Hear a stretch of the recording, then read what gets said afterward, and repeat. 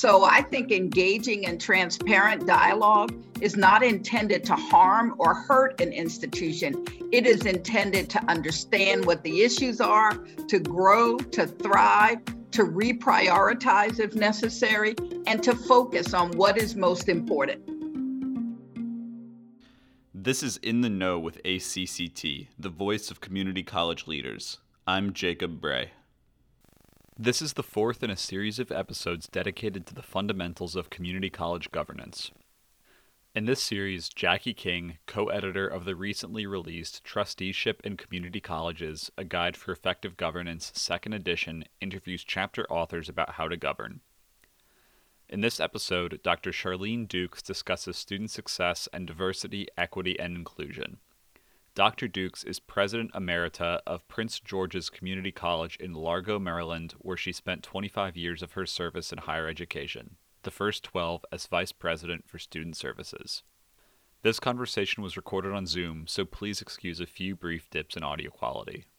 I'm Jackie King. I was honored to serve as one of the co-editors of this volume and as a chapter author, and I am delighted that we are joined today by Dr. Charlene Dukes, who is a longtime community college leader and who authored a special section in the chapter on student success that really focused on the critical issue of equity. And so thank you for being with us today. Thank you so much for having me. It's a pleasure. I'm so glad that we get to have this conversation. You make a really excellent point that trustees have to examine the success of all students at the college and engage in a careful and honest examination of how well the college is meeting student needs. This can be hard for trustees to do, especially when their meetings have to take place publicly. Do you have any advice for how a president and board chair can lead a board in this kind of candid reflection? Well, I believe, first of all, that the work that we do is public, because what we want to do is to ensure that the community that we serve, the people who live in those communities, and the people who work within our internal community as institutions of higher education have a sense of trust and confidence in the work that we do. And that I believe that we would be remiss if we always sent a message that everything was working well and that there were no things that we believed that we needed to spend some more time on. So I think as a board, that at first it starts with understanding the governance responsibilities of the board. And generally in language, what you hear is the board has a fiduciary responsibility. And with that, we tend to immediately look at things like finance and the annual audits of the college's financial operations, when in fact, there is a duty of care, loyalty, and obedience that extends far beyond that, far beyond our, what I would call our elementary definition of fiduciary. What it says, and if boards understand their roles relative to accreditation, that's where you can also see where it takes place. What is the board's role in terms of leadership? What is the board's role in terms of approving programs? What is the board's role in understanding where students are succeeding relative to graduation, certification, certificates, licensures? And if you take it a step further, what is their role in understanding where the college could do more, lean in more, reprioritize to ensure that the college, based upon the board's approval of the strategic plan and its larger commitment to the larger community, is meeting the goals that it sets for itself. So I believe that it's much easier than we may think to engage in those conversations, because we can all talk about the successes, the opportunities, and the challenges relative to the work that we're doing. That can happen in a board meeting, a public meeting with a report to the board around specific programs or specific services. And really, I think wrap within the context of that conversation how students are doing. And are students accessing those programs? Do we see a difference from one semester to the next in terms of student performance? What are the support services that we have at the institution? Are students using those support services? And can the leadership of the institution, the president, the senior administration, deans, directors, staff people, and the like, are they very clear about what the success measures are when they're reporting out to the board? And how do they keep a laser-like focus on those every day? So you made so many important points there. And I really want to key in on one that I think we both talk about in this chapter, is the necessity of setting a tone that candor is to be expected. It's not, there's not a blame game, that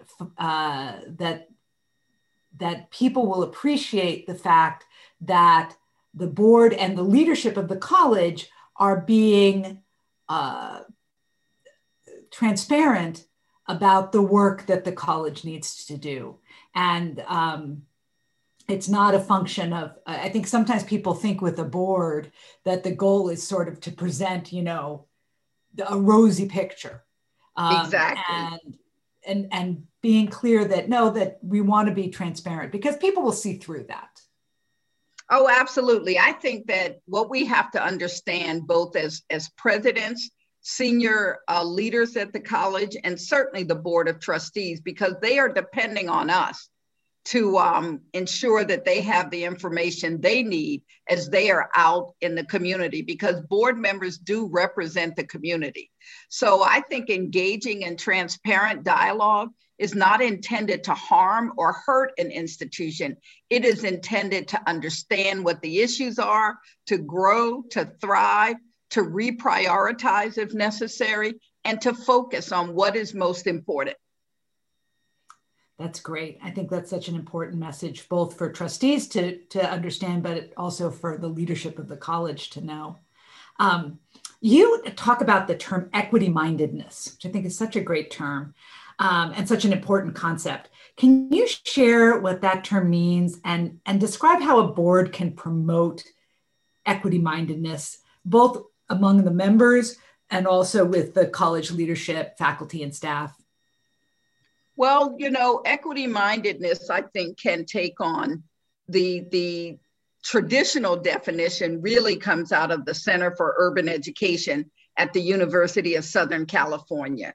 And it really is about how are practitioners race conscious and aware of the social and historical context of exclusionary practices in American higher education. And what we know is that every community is different. So in some cases, equity-mindedness can be about race. Are institutions ensuring that all of their students are succeeding at the same rate? Or can they ensure that all students, regardless of background, are succeeding at the same rate? So one would think about it this way. If you have a student population, 50% of the population is white, 50% of the population is Black. One would expect on the other end, Black or some other racial origin, Asians, Pacific Islander, Hispanic, Latinx, could be gender, men and women. But one would expect whatever that those percentages are, that on the 50% enter, and then you would expect that on the success end, that 50% would be successful. So that's about what equity is. How are students moving through the institution successfully based upon the percentage of the percent that they represent within the institutional community? It also is about how we, as employees within higher education, don't approach students based upon a deficit model, which is sometimes what we do in higher education. We have become very used to blaming K-12 for whatever deficiencies students bring to our institutions. And in doing so, I believe that we forget about why community colleges were actually founded. And we were founded to provide an opportunity for everyone to pursue higher education, regardless of their income, regardless of their academic prowess at the time that they choose to attend. So if we're always talking about what students don't have, we never get to the conversation about what they do have and where the institution's responsibility is to move students from where they are to where they want to be. And how does that change our practices, our procedures, our policies, our teaching styles in the classroom, how we service students and the like? It's a great point. Students aren't there for us to fix them. They are there for us to serve them. And those are very different concepts. Those are very different concepts. And, you know, even for me as a college president, I had to change my language because I moved early on in my career from talking about the baggage that students bring with them to the experiences that they bring. And I used my own experience as coming from a large family, low income, did not realize that until somewhere in the 9th grade, we started receiving different colored lunch tickets from everyone else. And I remember asking my counselor, why is the ticket that I present to the cafeteria staff red and other people's are white tickets or gray? They were like white, light gray. And he said, well, that helps us to make a distinction between those who are receiving free lunch and those who are not. And for me, that represented such a stigma going through high school that I remember my brothers and sisters and I asked our mom, could we just take our lunch and not have to go through the cafeteria line to present this red ticket because of the way people looked at us, nudged each other when they saw that ticket. So I think that that's what it's also about too. How do we understand students' experiences? And experiences shape all of us. And students are no different in this process. Absolutely. And so many of the experiences that students bring, which on first blush, you might consider, well, that's a difficulty, but it's also a source of resilience and strength and unique skills. And how much today are we talking about resilience, grit, determination? We're talking about all of those things within the environment that we're living in today. And that's what many students bring with them when they get up at 3, 4, 5 o'clock in the morning to get their families ready for whatever the day will bring. And then they get on they use public transportation and take 2 or 3 buses in order to get to the college campus. And we don't recognize that because we think that they come in and they should be ready to learn. You know, it's a bit of a digression, but I think it's valuable. I had the opportunity last year, summer and early fall, to do a series of focus groups with students and about their experiences during COVID in particular, and what it's like to be a college student during the pandemic. And what I heard over and over again was, you're the first person who's asked me that question. My college hasn't asked me what I'm going through and what it's like and what I need. And I think that's another really valuable role that the board can play. They can prompt those questions. What do our students need? What are they experiencing? Obviously, this pandemic has changed all of our lives. How has it changed the lives of our students? Oh, absolutely. And even when we think about equity-mindedness, I'm always reminded of what needed to happen for students who we didn't even realize did not have technology at home. They were dependent upon going onto college campuses and going to the computer labs to do their homework, to do any research they needed to do, to print out their documents. And when we all shut down unexpectedly, but certainly immediately in mid-March of 2020.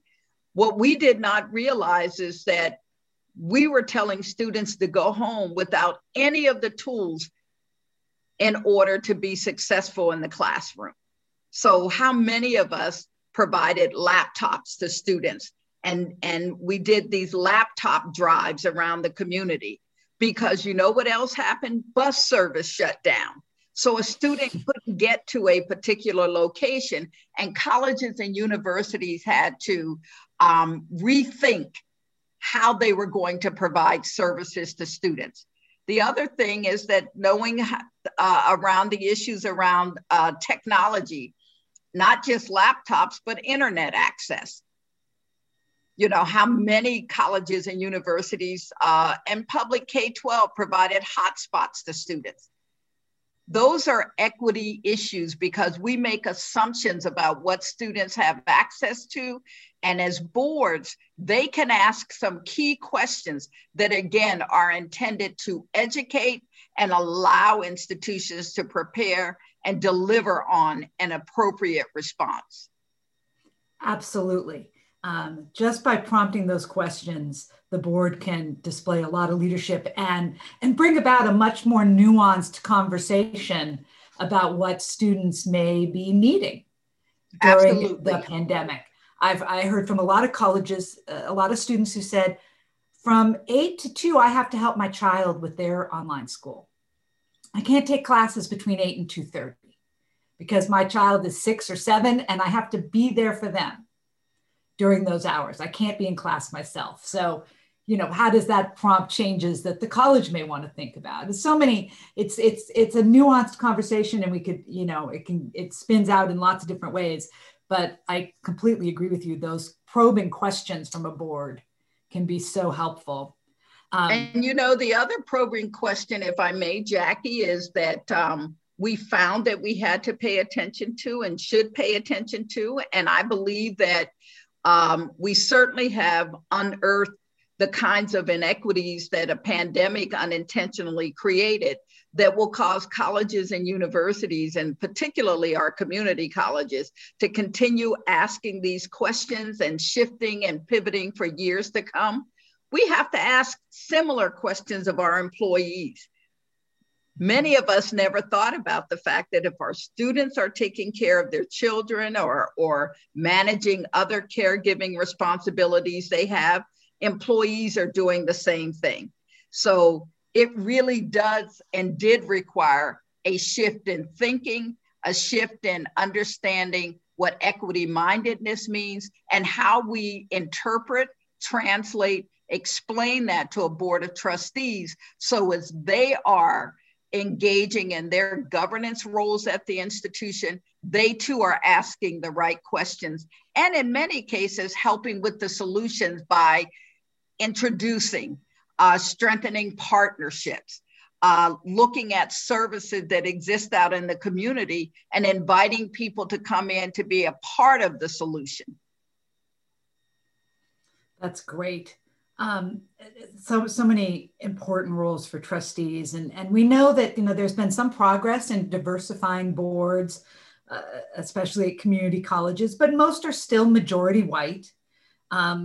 So in addition to actively encouraging leaders of color to serve on boards, what can boards do to ensure that they're hearing from a diverse range of experiences and perspectives? And in particular, how does a community college board ensure that the college is serving well communities that may not know how to advocate for themselves or may not feel comfortable doing that? How do we make sure nobody's left behind? Well, the first thing is, I believe the question for me would be, how does the board take a good look at itself? What are the questions they should be asking each other as board members who've been charged with this really important responsibility? Are they looking at each other and saying, do we really represent the community in which we reside? How can we do better? What is the education that we need? What don't we know in this process? Maybe we should take advantage of some training in diversity, equity, and inclusion, and begin to define in concert with the president and other key members of our community what that means for us in the locale where we reside. So I think the first thing is to take an introspective look at itself as a board. And what that will mean is that individual members of the board will engage in that process in order to come out on the other end with a full board perspective on it. I think the other thing that can happen is that the board can take the lead in seeking recommendations from board service from other members of the community. How do they engage the faith community in making recommendations of people who may be in their congregations about whom they know nothing? How do they engage community-based organizations who are used to servicing students and servicing others who may be aware of some great candidates for the board, but because the board does not necessarily use those services, they may be unaware of them. So I think it's about taking an introspective look and then looking to the community to say, we want to live the mission, the vision, and the values that we say are important when you go to our website. So how do we do that with the help and support of our greater community? It's a great point. You have to start by looking internally, and then you can start to look externally and make sure you're tapping into the full range of perspectives, understanding, knowledge in your community. It's great. You already mentioned that academic preparation is something that, is obviously a concern, and that we have this history in higher ed of a blame game with our colleagues in K-12. And we know that we have not served students with our traditional remedial practices historically as well as we could have in community colleges. And luckily, happily, many community colleges have really changed a lot of those practices in recent years and left behind sort of a traditional approach to remediation. So in addition to doing that, are there elements that you would recommend that community colleges do in partnership with their local public schools? How do we work in partnership with them and maybe with others in our community to try to help more of our students to arrive ready and to help them thrive? So I guess in short, how do we get past that blame game and work better together? Well, I believe that one of the first things that we should always do, and that's boards and presidents in partnership, is to continuously keep at the forefront of our work that community colleges fulfill the promise of American democracy. And what that is that equal opportunity for all for social and economic mobility. And as we arrive on our campuses every day, as we sit in boardrooms doing the governance work of boards, that we should be thinking about, why are we here? Why were community colleges incorporated? Why were they founded? And what is it that they are intended to do? And is that promise still with us today?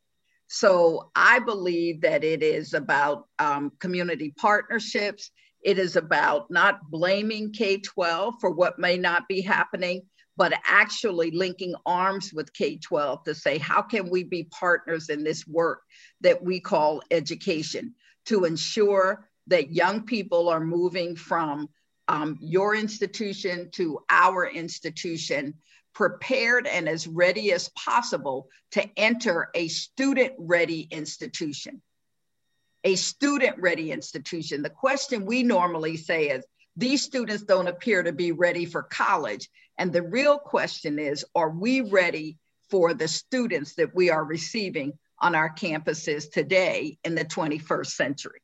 And what does that mean relative to policy? Because boards set policy. So how do boards undertake an intensive and extensive review of policy in order to determine, do we have antiquated language? Do we have some things that are standing in the way of how we support students and why we should support students? And once you look at policy, then boards have to demand that leadership looks at process and procedures, because the policy can have all of the intended goodwill that it is meant to have. But if we have processes and procedures that work to keep people out as opposed to bringing them in, then we will continue to have the same problems and issues that we are talking about today. Absolutely. I love that. I love the concept of the student-ready college instead of the college-ready student. I think that is fantastic. And if community college trustees can keep that notion at the forefront of their thinking, then they're going to go a very long way towards making sure that their college really truly serves their community. Absolutely. And I believe that it's not just about what happens in the classroom. Certainly what happens in the classroom is critically important, and it is valuable to a student's success. But it's also what happens in support offices, those offices that are designed to help the student outside of the classroom, whether that's TRIO programs, Upward Bound, Veterans Upward Bound, Ronald McNair Scholarship Program, Student Support Services. And then it's all of those other programs that we provide the opportunity for students to engage in.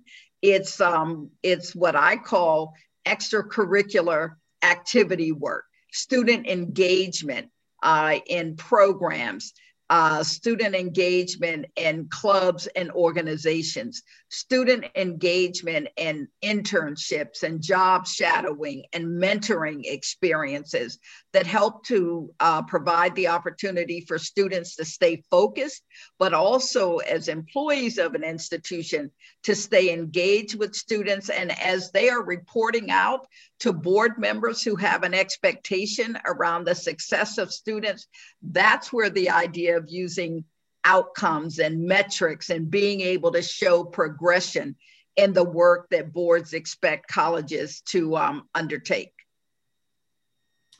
Absolutely. I think we've gotten a lot better in the last couple of decades, I think, in higher ed, of recognizing the fact that